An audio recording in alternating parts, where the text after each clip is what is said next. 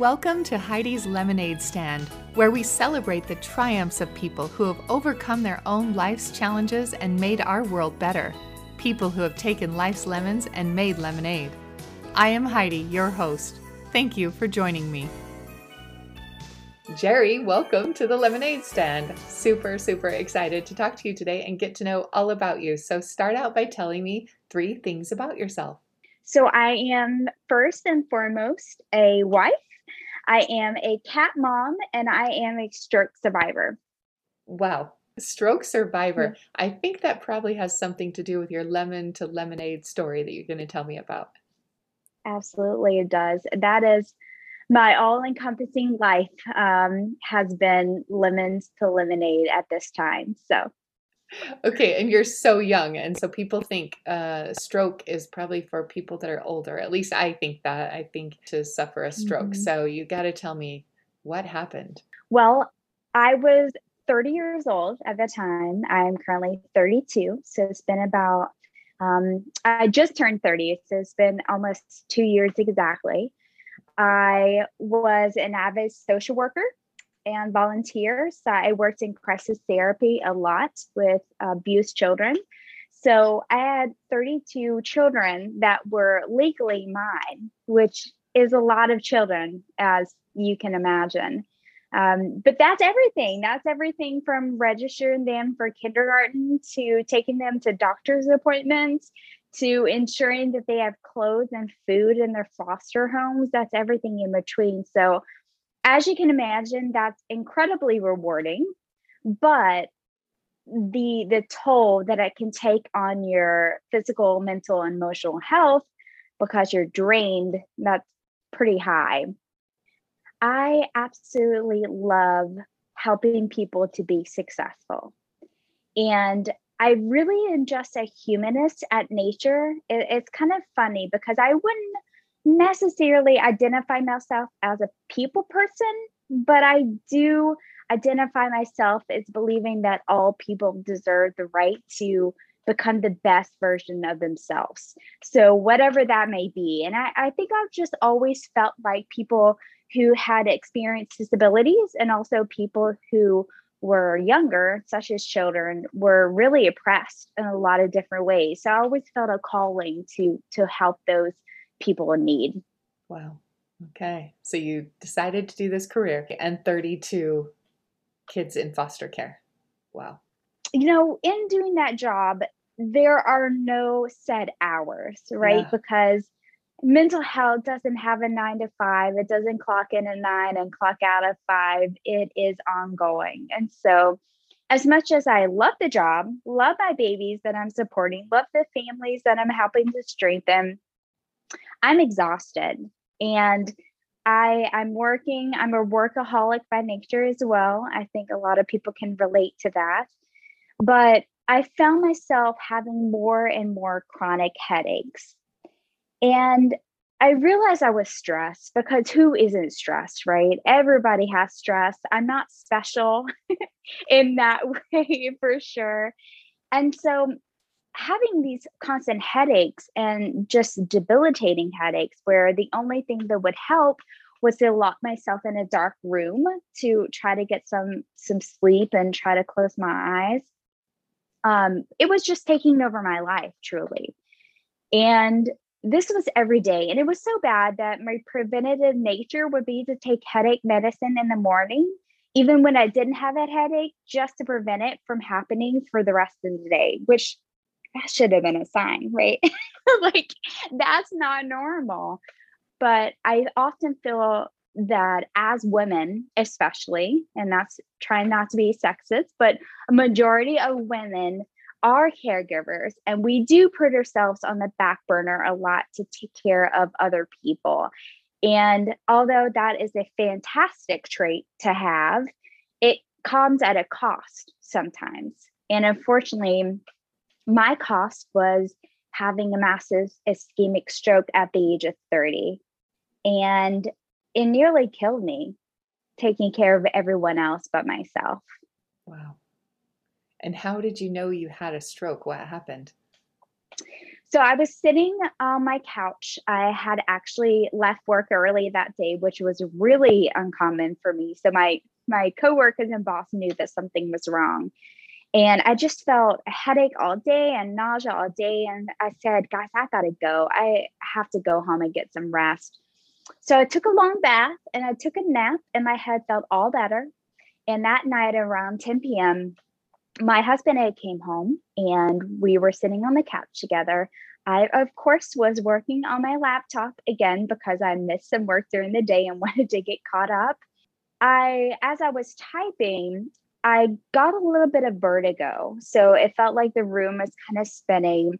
And then my vision became really, really blurry. And then I heard a pop in the back of my head, which kind of fizzled out like the sound of a firework once it burst in the air, that fizzling sound. And I knew at that point something was not right at all. And I tried to move and I tried to tell my husband that something was wrong, but I couldn't speak or move at all. So after about 10 long seconds, I realized that I needed help, and I was just screaming internally to try to be able to move and speak. And I was finally able to move, and I threw my laptop off of my lap. And my husband, that obviously got his attention because he was like, why the heck is she throwing a laptop across the room? And I think when he looked at me, the look on my face, he could just tell that something was very, very wrong at that point in time. And he tried to talk to me, and I tried to tell him that something wasn't right, but all my words were jumbled up and I wasn't making any sense. But I was finally able to say hospital, and he knew that something was incredibly wrong. And we went to the ER at that moment. So I got to the ER. My husband dropped me off at the front door so that way he could go park. I walked in and they asked me to enter in my social security number. And I looked at the keypad and I realized at that moment, this is really not good, because not only did I not know my social security number that I've known for, I don't know, 15 years, but I also did not know what numbers were anymore. So when I looked at the keypad, it was like a foreign language. And the nurse could tell that I was just in hysterics at that point, because that was a really mind-blowing moment. Something that you know your entire life is now foreign to you. So they took me back and I went into a CT scan, and they diagnosed me with having a massive stroke. And at that point, it was super, super severe, especially for someone my age. Yeah. They said, we're going to have to get you into emergency brain surgery. And I was just so naive, because as you preferenced earlier, stroke only happens to old people. Yeah. I'm only 30 years old, right? Like, I'm not having a stroke. And even if I am, my mindset was, okay, we can fix this, right? Yeah. It'll be fine. We can figure it out. I said, my husband can just pull the car around and he can just take me to the next hospital. And I was like, it's going to be fine. We'll just figure this out. And they said, no, ma'am, you've had IVs, you had medication. We're going to have to take an ambulance. And I said, that's really unnecessary. It's fine. He could just take me. We'll figure it out. And she looked at me, and this was my point of realization. She looked at me and said, you may die. And sitting in that moment, being 30 years old, like I had been 30 for a week. And I guarantee you that was not on my bucket list, right? I had never imagined having a stroke at the age of 30. And hearing those words and being so unsure and not being able to speak properly and not being able to read or write, I just felt like my life was collapsing really, really quickly. And so obviously I agreed to go in the ambulance. I am stubborn by nature, but I let that one go. She can have that one. And so I was transferred to my next hospital to go through my first of 5 brain surgeries. Wow. Yeah. Holy moly. Wow. Yeah. It was pretty unbelievable, especially thinking back about it now. Right. I believe that at the time it was overwhelming, but you're just in survival mode. You don't really realize how intense or severe or bad or traumatizing things are. You're just trying to live. But now looking back at it, I can't believe that we did it. I can't believe that we made it through. And I can't believe, they told my husband, because obviously I finally surmised to going in the ambulance. And they told my husband, who was left behind, to drive himself to the next hospital. He asked, what is the prognosis of this? Like, we just got married. We've been married a year. And I just want to know what's going to happen right now. And she said, she could die because of how severe it is. And she said, if she does make it, it's probably going to be more of a vegetative state. He said he held it together the entire time like a rock star, but he said when he got to his car alone, he just lost it because he knew that our lives were about to be drastically changed. So yeah, that was a real turning point for us in our marriage, but also in our health and just being so unsure of the future. Right. Were they determining that those headaches you were experiencing before had anything to do with it too? Yeah. So I actually had a carotid artery dissection, which the carotid artery, as I'm sure you know, is the main artery to get blood to the brain. And my carotid was completely occluded, which means that no blood is getting to my brain. And they identified that I had multiple clots in my brain as well. And so they knew that, something had happened with my neck, with my head, and to cause this dissection. Granted, this dissection is probably as thick as like a pencil lead. So super, super small. But on the grand scheme of neuroanatomy, that's rather large. And so I realized at that point in time, I had my carotid artery dissection from popping my neck, sitting at my desk to relieve that stress and pressure from work and from all the activities that I was doing. So stress nearly killed me because I was not managing it well enough, and I was not taking time to make sure that I was healthy first. So what is the lemonade? What is the good that has come from this? Or what are you doing now because of being able to survive this?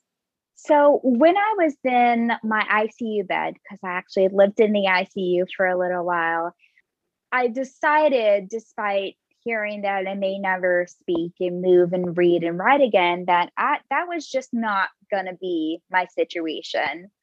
And we're going back to the stubborn part, right? We're going back to this cannot be the rest of my life. I'm only 30. I still have so much life to live, so much that I want to do. And for me, it was a part of just processing of like, if you want this bad enough, you got to figure this out. And I could only move my eyes because I lost all functionality after my first surgery. And you have a lot of time to think when you're trapped inside of your own body. And so as I was lying in my ICU bed, I decided that I was going to figure this out, and I was going to talk again. And so every day internally, I just really, really worked to be able to self-motivate myself, to practice positive affirmations, to practice a lot of positive self-confidence and self-efficacy to try to get something back. And then I just saw little glimpses day by day that started to remind me that I'm still here. I remember when I could first move my pinky again. That was a big day. And when I learned how to swallow again, that was a big day too. It just made you appreciate the smaller things in life that I'd taken for granted so many times. And I think we all have a part of that because we don't realize how much we have until it's gone. And then you just appreciate it more than you ever thought you would.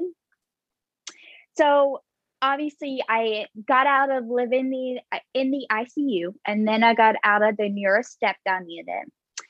And then I was moved home, and I still couldn't really do anything. My husband had to bathe me, had to take me to the bathroom, feed me, etc. But I started in speech, occupational, and physical therapy at that time. In speech therapy, I realized in talking to my speech therapist that 80% of strokes are preventable. And for me, that number was just outrageous because 1 out of 4 people have a stroke, and someone has a stroke every 40 seconds in the United States, but 80% are preventable. And it just got me thinking, why are there not services out there to help with preventative nature of all diseases, not just stroke? And so that's kind of where the Lemonade Project was born, because I said, if I'm going to learn how to speak again, I want it to be purposeful, and I want to be able to speak with intention. And I can't speak perfectly still. I still sometimes sound drunk when I'm speaking. At work, I have to remind my coworkers and stuff, I've not been drinking today. I just had a stroke. I find that my life is so much more fulfilling now because the Lemonade Project, much like is all about taking life's stressful lemons and making lemonade. So it's all about self-care. It's all about stress reduction. It's all about developing coping skills to help to manage your life and the trials and lemons that are thrown at you in life. And I help people all over the world. And I think there are 35 countries now that I'm working with to really navigate what that looks like for them, because we all deal with different difficulties and trials depending upon where we live. Oh my goodness. So you invented the Lemonade Project while you were recovering from a stroke. Oh my goodness. Yeah, sometimes I do think I'm a little bit crazy, but we all have to have goals, right? And so that's amazing. I think sometimes you have to push yourself a little bit beyond what you think you can do just to prove yourself wrong. And for me, I obviously am Mrs. Ohio right now, and I'm competing in Mrs. International in July, which is only 21 days away, which is unbelievable. Yay. But for me, utilizing that platform for stroke prevention and also for self-care awareness is huge. And that is just another goal for me, because I feel like the more I keep pushing myself in a healthy and manageable way, the more I'm realizing what I'm capable of. And it just has me so grateful for something that was once terrible, absolutely awful, devastating. And it is just amazing in a lot of different ways. Oh, that is amazing. You are so inspiring. I'm just sitting here like, I can't believe this story. This is incredible. And I want to know more about this Lemonade Project. Is this a foundation you started? Is it a job for you? Or what exactly? Is it a hobby? Like, what is this? Yeah. No, that's a great question. So I actually work full-time at the hospital that saved my life, and I work as a hospital liaison now. So I actually work with stroke patients full-time. But the Lemonade Project is a 501c3 organization. So this organization is funded mostly through grants. And then all money that comes into the organization, I'm not taking a pay at all. All the money that comes in goes directly out into community service, such as I brought like yoga classes and meditation classes into homeless shelters and into domestic violence shelters, created a mindfulness trail and walk in our local parks to kind of ground people and allow them to breathe a little bit and disconnect from the world around them. And then a lot of awareness throughout education throughout the world. I have the most incredible support system that have been there with me from Jerry 1.0, which is pre-stroke, obviously, to Jerry 2.0, which is post-stroke. And so they see the entire continuum. And so they really help to not only set up and navigate and ask for funding and everything else, but they really are kind of like the board of this nonprofit organization. And they're very hands-on, which is amazing. So I always share two things. And one is when you're facing a situation, there are two ways to go about it. So I always heard that you either get bitter or you get better. And those are your two options. And for me, I was like, well, those aren't really two options. I only really have one option there. So I'm going to take that. But while I was lying on the operating table at my first brain surgery, because we're obviously awake during all of our surgeries, the neurologist looked down at me and I couldn't speak at all. I could only cry. That's all I could do because my body wouldn't move at all. And he looked at me and he said, I just want to remind you that you're planted, not buried. He said, I know that it may feel at this moment like this is overwhelming and this is the end. And it may be so dark right now and you just don't know where you're going to go from here or how you're going to get out. And he said, but just remember, this is just planting. And for me, that brought me a lot of comfort. And so I like to tell people that because it's really hard when you're in the middle of any situation to see a light way out. And so just remember that you're planted. That is so perfectly said. And what an inspired doctor to be able to tell you that when you can't speak and he knows that's exactly what's running through your mind right then. Yeah. And that he can encourage you that way without even knowing that that's what you're thinking. So that's amazing because that's great advice and we can all use that. We need to realize that we are just being planted. We have better things and we're growing from this and we're going to come out of this with these great roots and we're going to be able to grow and flourish and be able to help other people. We're not buried. We're not gone yet. So I love that. I think it's difficult to remember, but if you keep reminding yourself from time to time and taking a few deep breaths and taking one day at a time, 1 second at a time, because days can seem like a really long time when you're feeling buried. It's all about. That's exactly what I say. I say that all the time. Everybody's like 1 day at a time. I'm like 1 minute at a time, 1 hour at a time. A day is sometimes too much. So I love that you said that. That's exactly it. A day's too long. Just take it a few minutes at a time. Yeah. Well, and I didn't even realize how long a day was until I couldn't do anything. And then minutes felt like hours and seconds felt like minutes. And it was just a long time, but it's been one of the best, worst things that's ever happened to me. Yep. That's amazing. When you arrive at that place that you can say that about your challenge, that it's the best, worst thing, that's a good place to be at.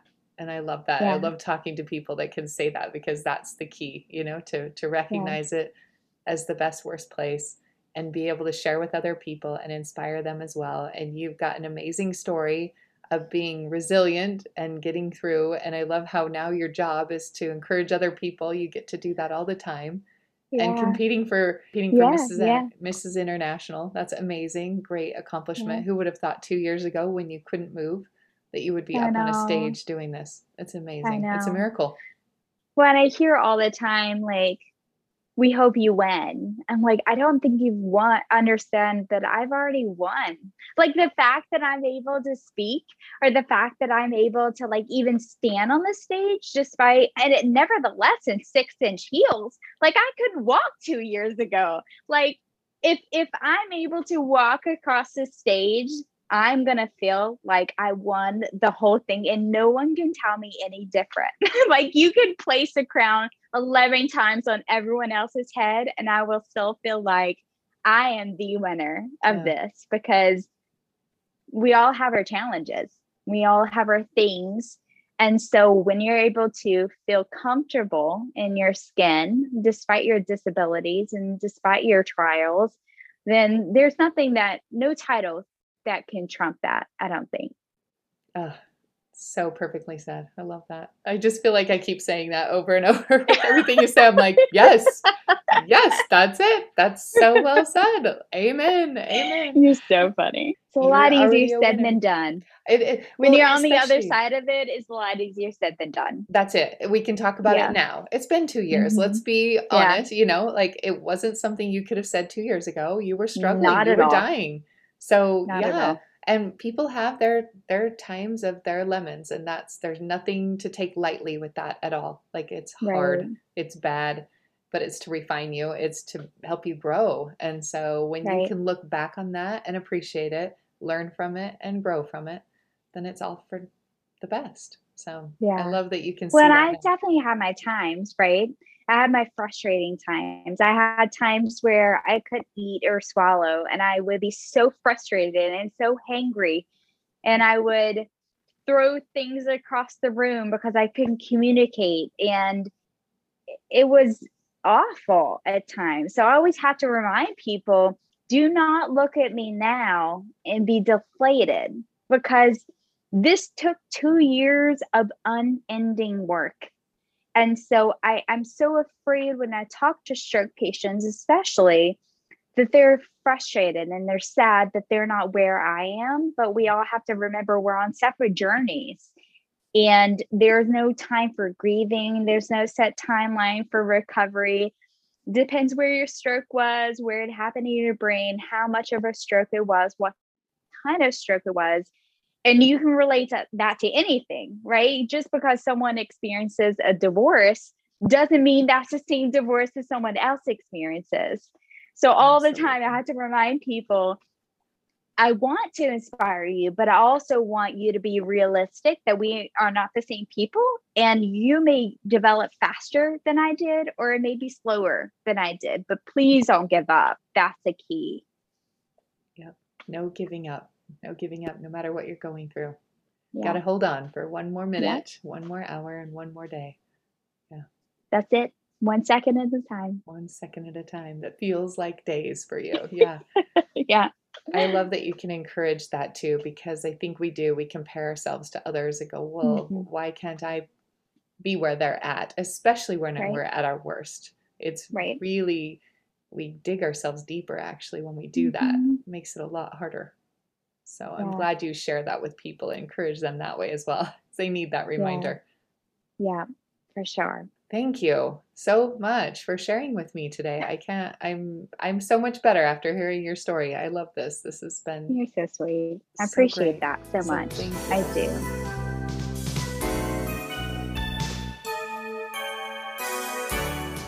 do. You're still here?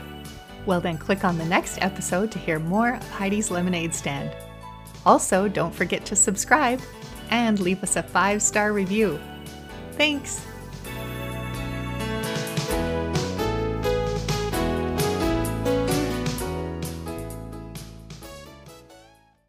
Is that how you say it, Yes, Jerry? it is. Okay. Yep, Jerry. Hmm.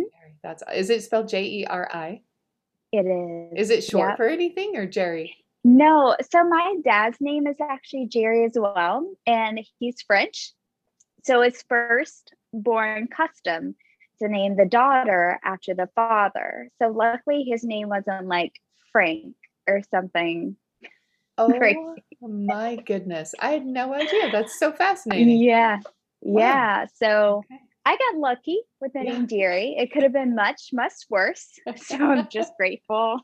I got away with that one pretty easily. So Okay. That's awesome. It's a pretty name, but I yeah. just, hadn't heard it for a girl very often. So, Jerry, that's cute. Yeah.